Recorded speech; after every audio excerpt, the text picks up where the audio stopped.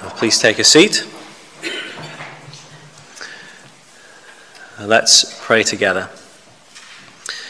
Father, again, we thank you for your word this evening, and we pray to of Luke chapter 20 and this teaching of our Lord Jesus, that you would give us minds to understand what Jesus is saying here, and hearts that respond by humbling ourselves before him, repenting and trusting in him, and doing so ever more increasingly, and living therefore as a part of his people. And Father, we ask these things in his strong and precious name. Amen. Again, if you've got a Bible there, please do have it open at Luke chapter 20. And those verses we read earlier on, verses 9 through 18. And in our sermon series, working our way through Luke's Gospel, we've arrived now at the Tuesday of what people often refer to as Holy Week. And we're seeing that this Tuesday was a day that was filled with controversy. In chapter 20 of his Gospel, Luke records 5 different controversies that took place on that day in quick succession. Controversies between Jesus and the various religious leaders of the day. Now, we looked at the first of these 5 controversies last week, when we saw how the chief priests and the scribes and elders came up to Jesus whilst he was preaching in the temple, and they questioned his authority. And the second controversy is somewhat different to that, in that it is Jesus now who takes the initiative. This is Jesus on the front foot. This is Jesus taking the argument to his opponents and launching an attack against them. And the way that Jesus does that is by telling this parable of the wicked tenants. I'm going to stick my neck out and say that this is, in my opinion, the greatest parable that Jesus ever told. Now, you may disagree with me on that point. Maybe you've got a soft spot for the parable of the sower or the parable of the prodigal son. They're all good, of course, aren't they? But simply in terms of how much this parable teaches us, I don't think any of the other parables get close to this. Like no other parable, this parable unfolds for us the story of God's dealings with his people throughout history. And then it shines the spotlight, ultimately, on Jesus himself, who he is, and how we must respond to him. So let's dive into this great parable. And I want to unpack the parable by pointing out 5 turning points in this unfolding drama of redemption that this parable highlights for us. So first of all, it teaches us about God's gracious covenant with Israel. God's gracious covenant with Israel. Jesus is still in the temple. He's preaching there. And he says to the crowd of people before him, some of whom were the religious leaders, "A man planted a vineyard and let it out to tenants and went into another country for a long while. When the time came, he sent a servant to the tenants so that they would give him some of the fruit of the vineyard." This would have been a very familiar concept for the people to whom Jesus was speaking in the temple that day. This was a very common arrangement in that region in those days. Large swathes of land in the upper Jordan Valley and around Galilee were at that time owned by foreign landowners who lived far away. And they would give the care of their farms and their vineyards to local people, tenants, whose job it was to manage that land and to work it, to make it fruitful. And they could keep some of the profits for themselves. They could enjoy the produce of the land. But they were also to give the rest to the foreign landowner whenever he came calling to take his fair share. They would have agreed this already in the terms of a contract or a covenant or some such agreement with the landowner. And in that arrangement, they would agree what work they had to do, what their responsibilities were, what would come to them, the things that they could enjoy, and what must rightfully be given to the landowner. And this is the type of arrangement you see that Jesus has in mind as he tells this parable. Everyone would get the gist of it. They were very familiar with this kind of thing. Of course, it's more than possible that some of the people in the crowd that day were tenants like that, working the land for a rich, far-off landowner. Then there's a second reason why this parable would immediately feel familiar to Jesus' original hearers. And that is because Jesus is drawing on very familiar Old Testament writings. Most obviously of all, Jesus is giving a nod in the direction of Isaiah 5. In a sense, we might say that Jesus is taking Isaiah 5 and he's expanding on it. He's setting it in a contemporary context for him and his hearers. So just listen to the opening words of Isaiah 5 and you'll notice the obvious parallels with what Jesus says here.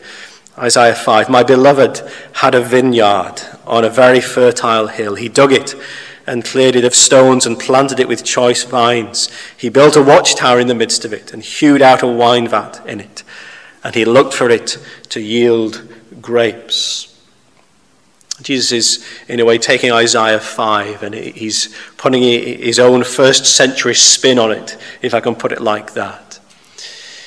And what does this opening section of the parable teach us? Well, it's teaching us, isn't it, about God's gracious covenant with Israel. It's a fairly simple parable to understand, isn't it? The rich landowner represents God himself. It all belongs to him, ultimately. And the vineyard is the nation of Israel, planted and cared for by God himself, his treasured possession. Psalm 80, which we sang a few minutes ago, uses this same imagery to speak of God's dealings with Israel, doesn't it? You brought a vine out of Egypt. You drove out the nations and planted it. You cleared the ground for it. It took deep root and filled the land. Just as the rich landowner planted the vineyard, God planted Israel, says the psalmist. He took her out of her slavery in Egypt and he brought her into her own plot of land. He cleared away the enemies, made the land ready for them, and he established Israel there. And he gave every benefit to her that she could ever need. His word to guide her, his presence to protect her. He would never leave her. He would never forsake her. He was gracious to her. Israel didn't deserve any of this, of course.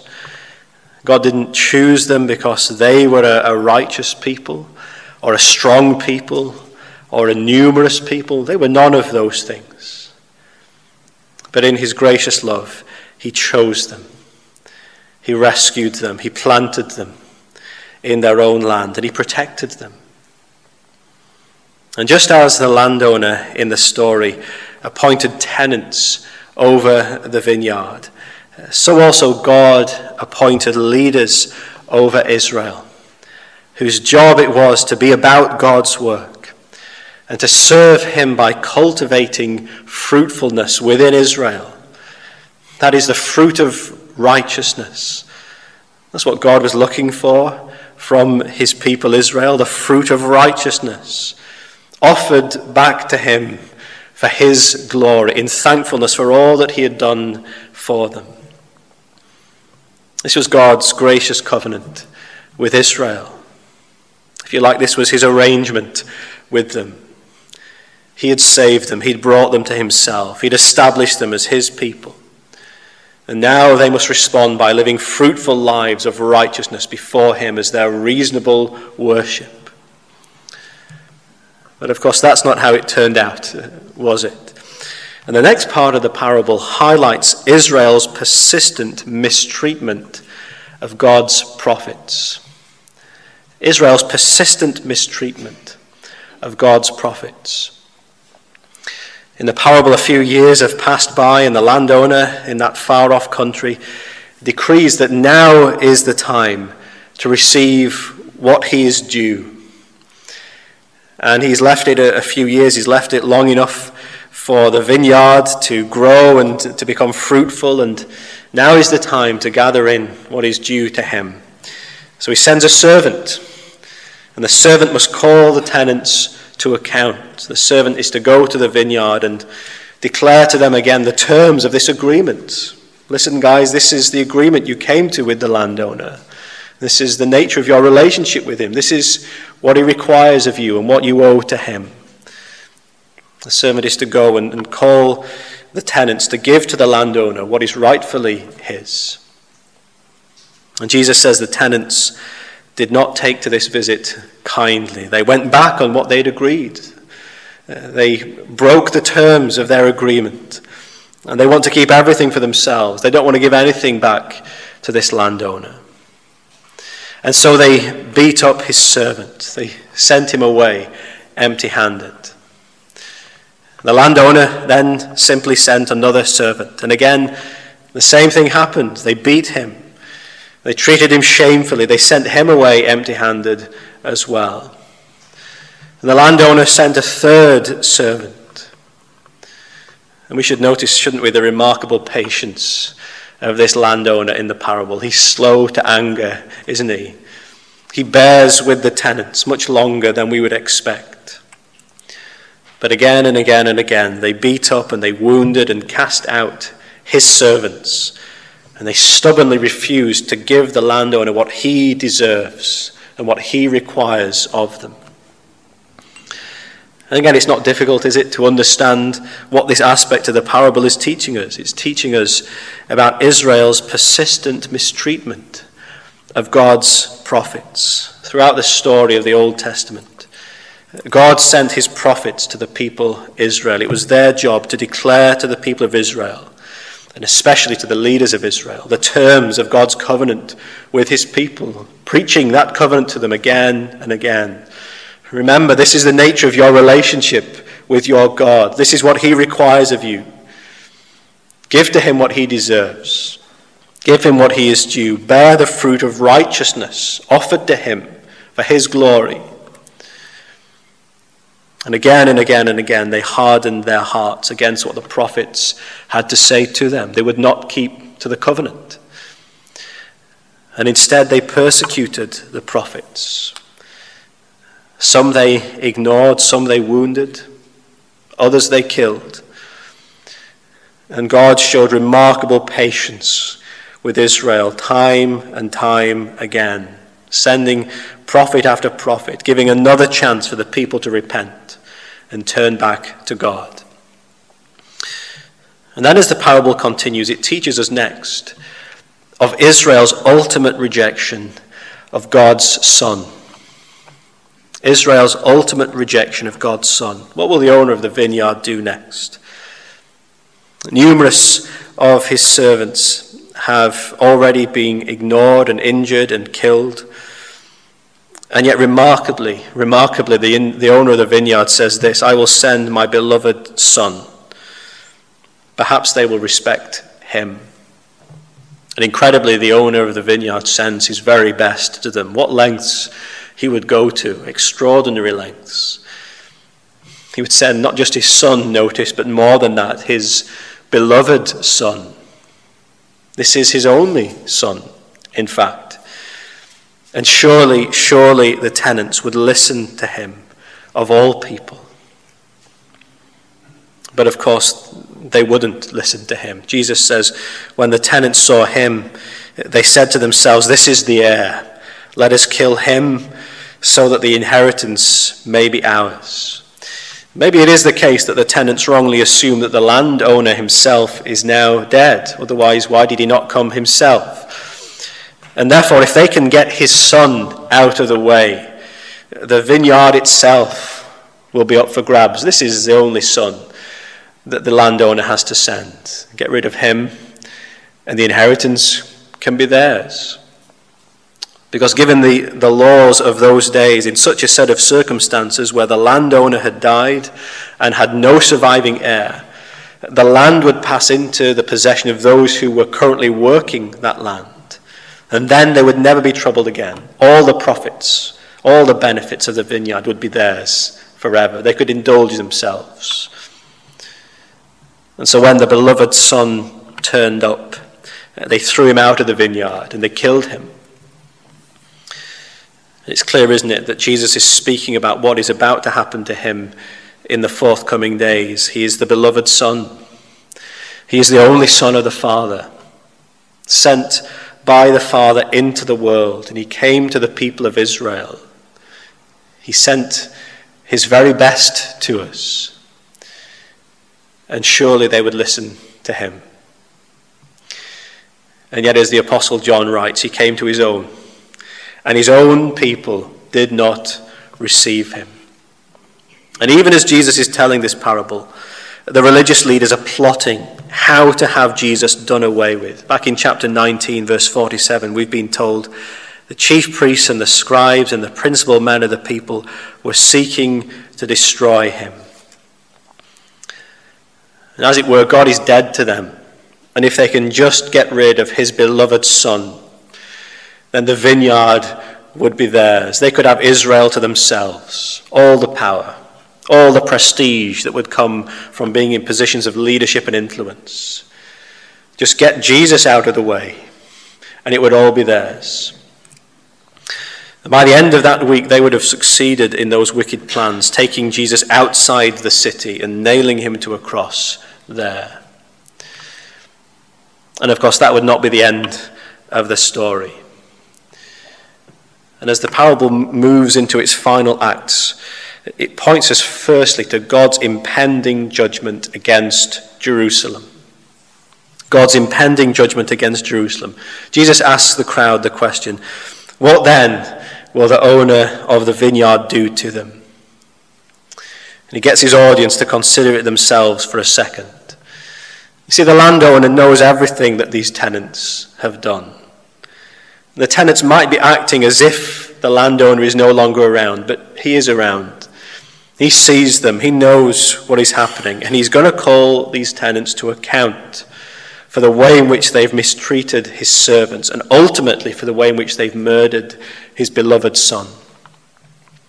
And Jesus says the landowner will come and destroy those tenants.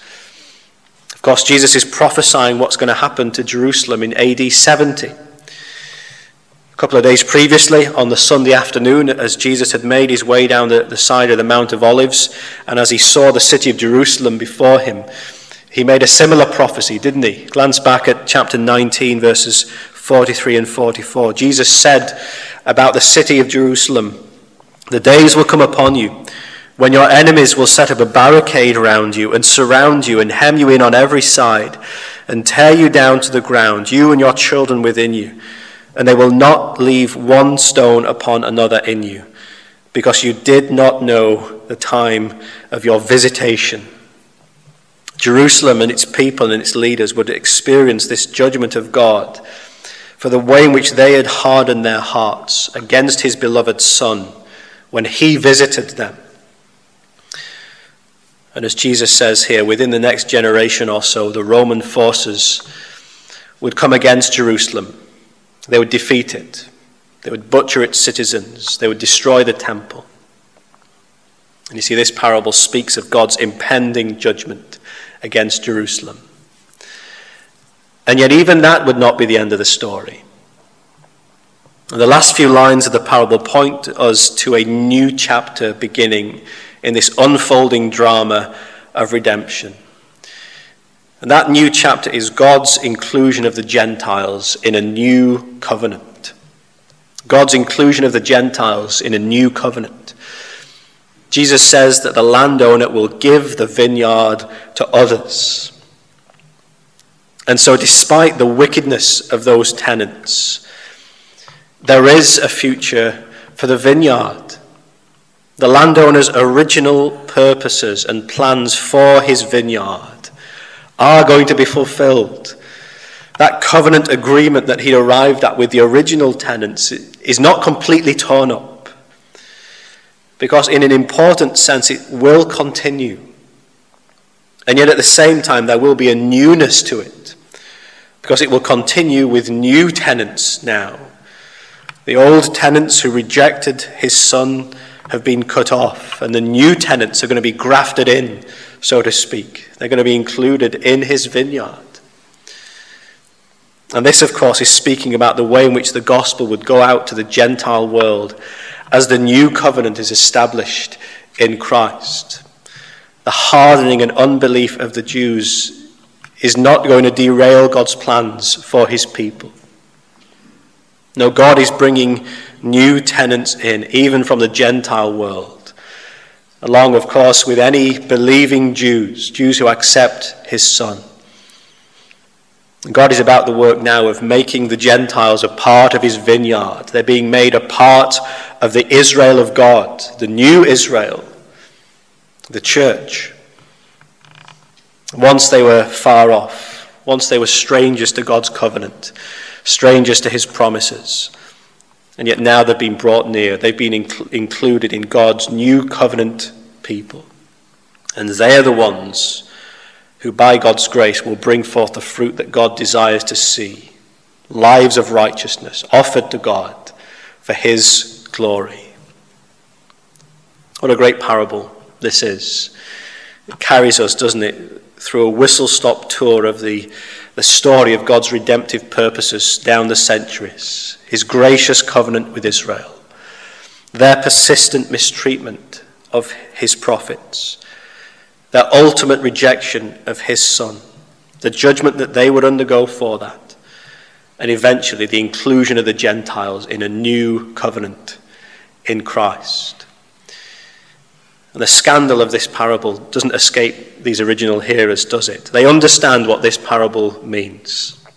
Luke says that when they heard this, they said, "Surely not." They can't believe what they're hearing. Surely God would not act in judgment against Jerusalem of all places and against the leaders of his people. And surely God would not instead include the Gentiles of all people in his beloved vineyard. It is a scandalous parable.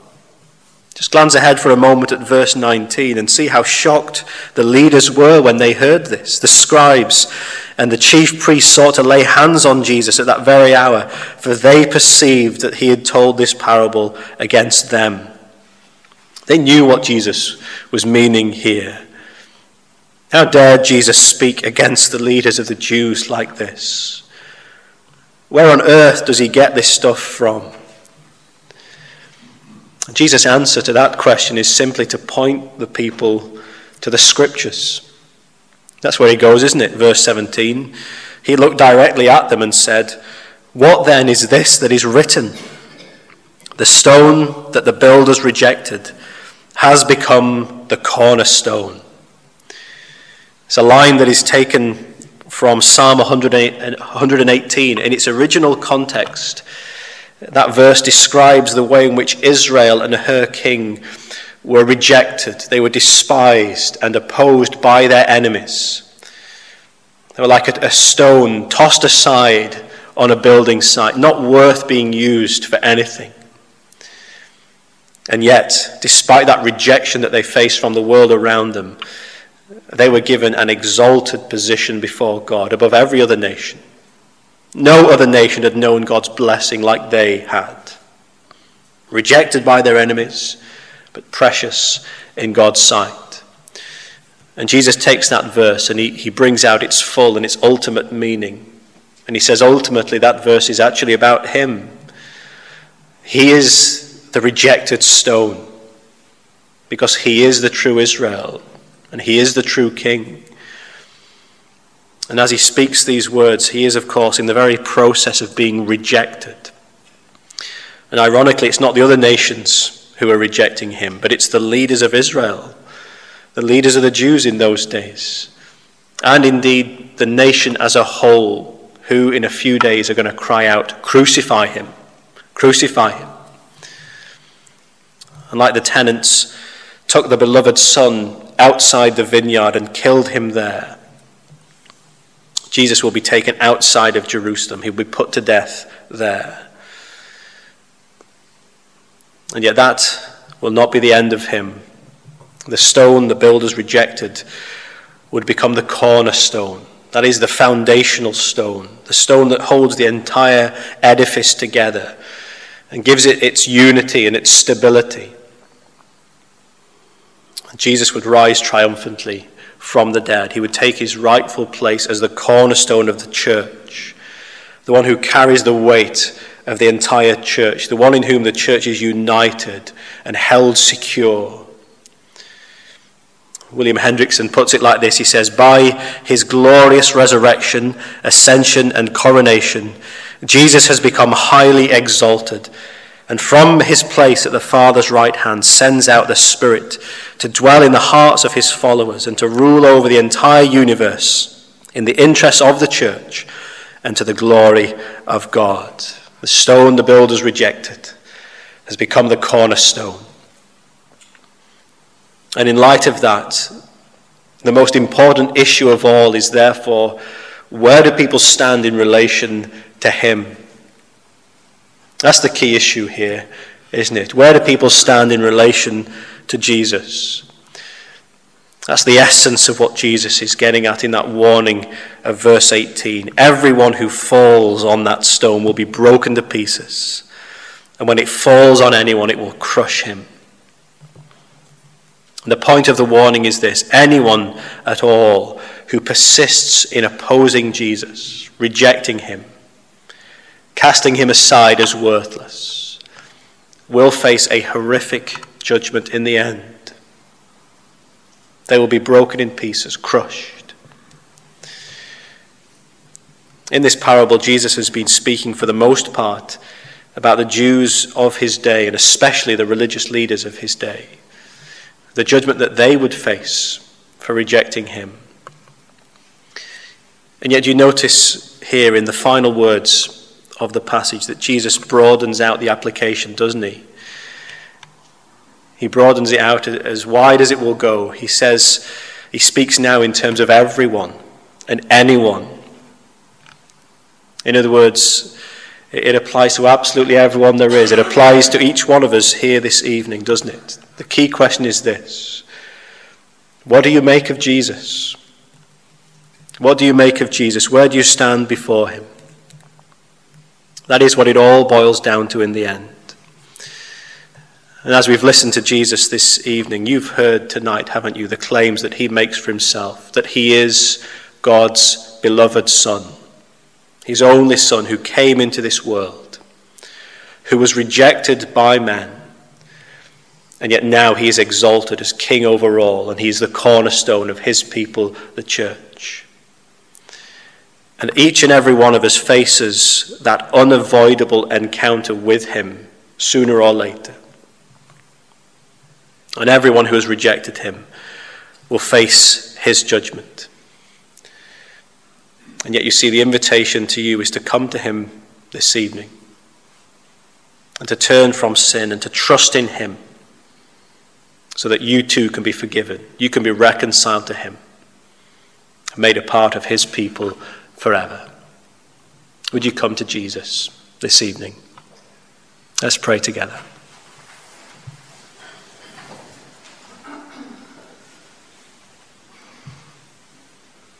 Our Father, we thank you for these words of Jesus that we've heard from this evening.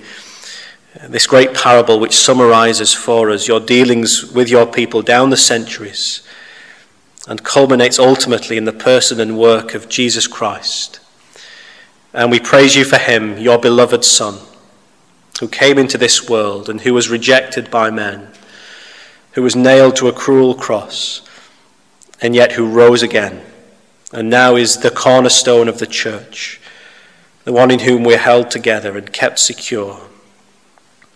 And Father, we hear the warning of Jesus at the end of this passage, that those who even still persist in rejecting him will face judgment in the end. And so we pray that we would all know this evening where exactly we stand before Jesus.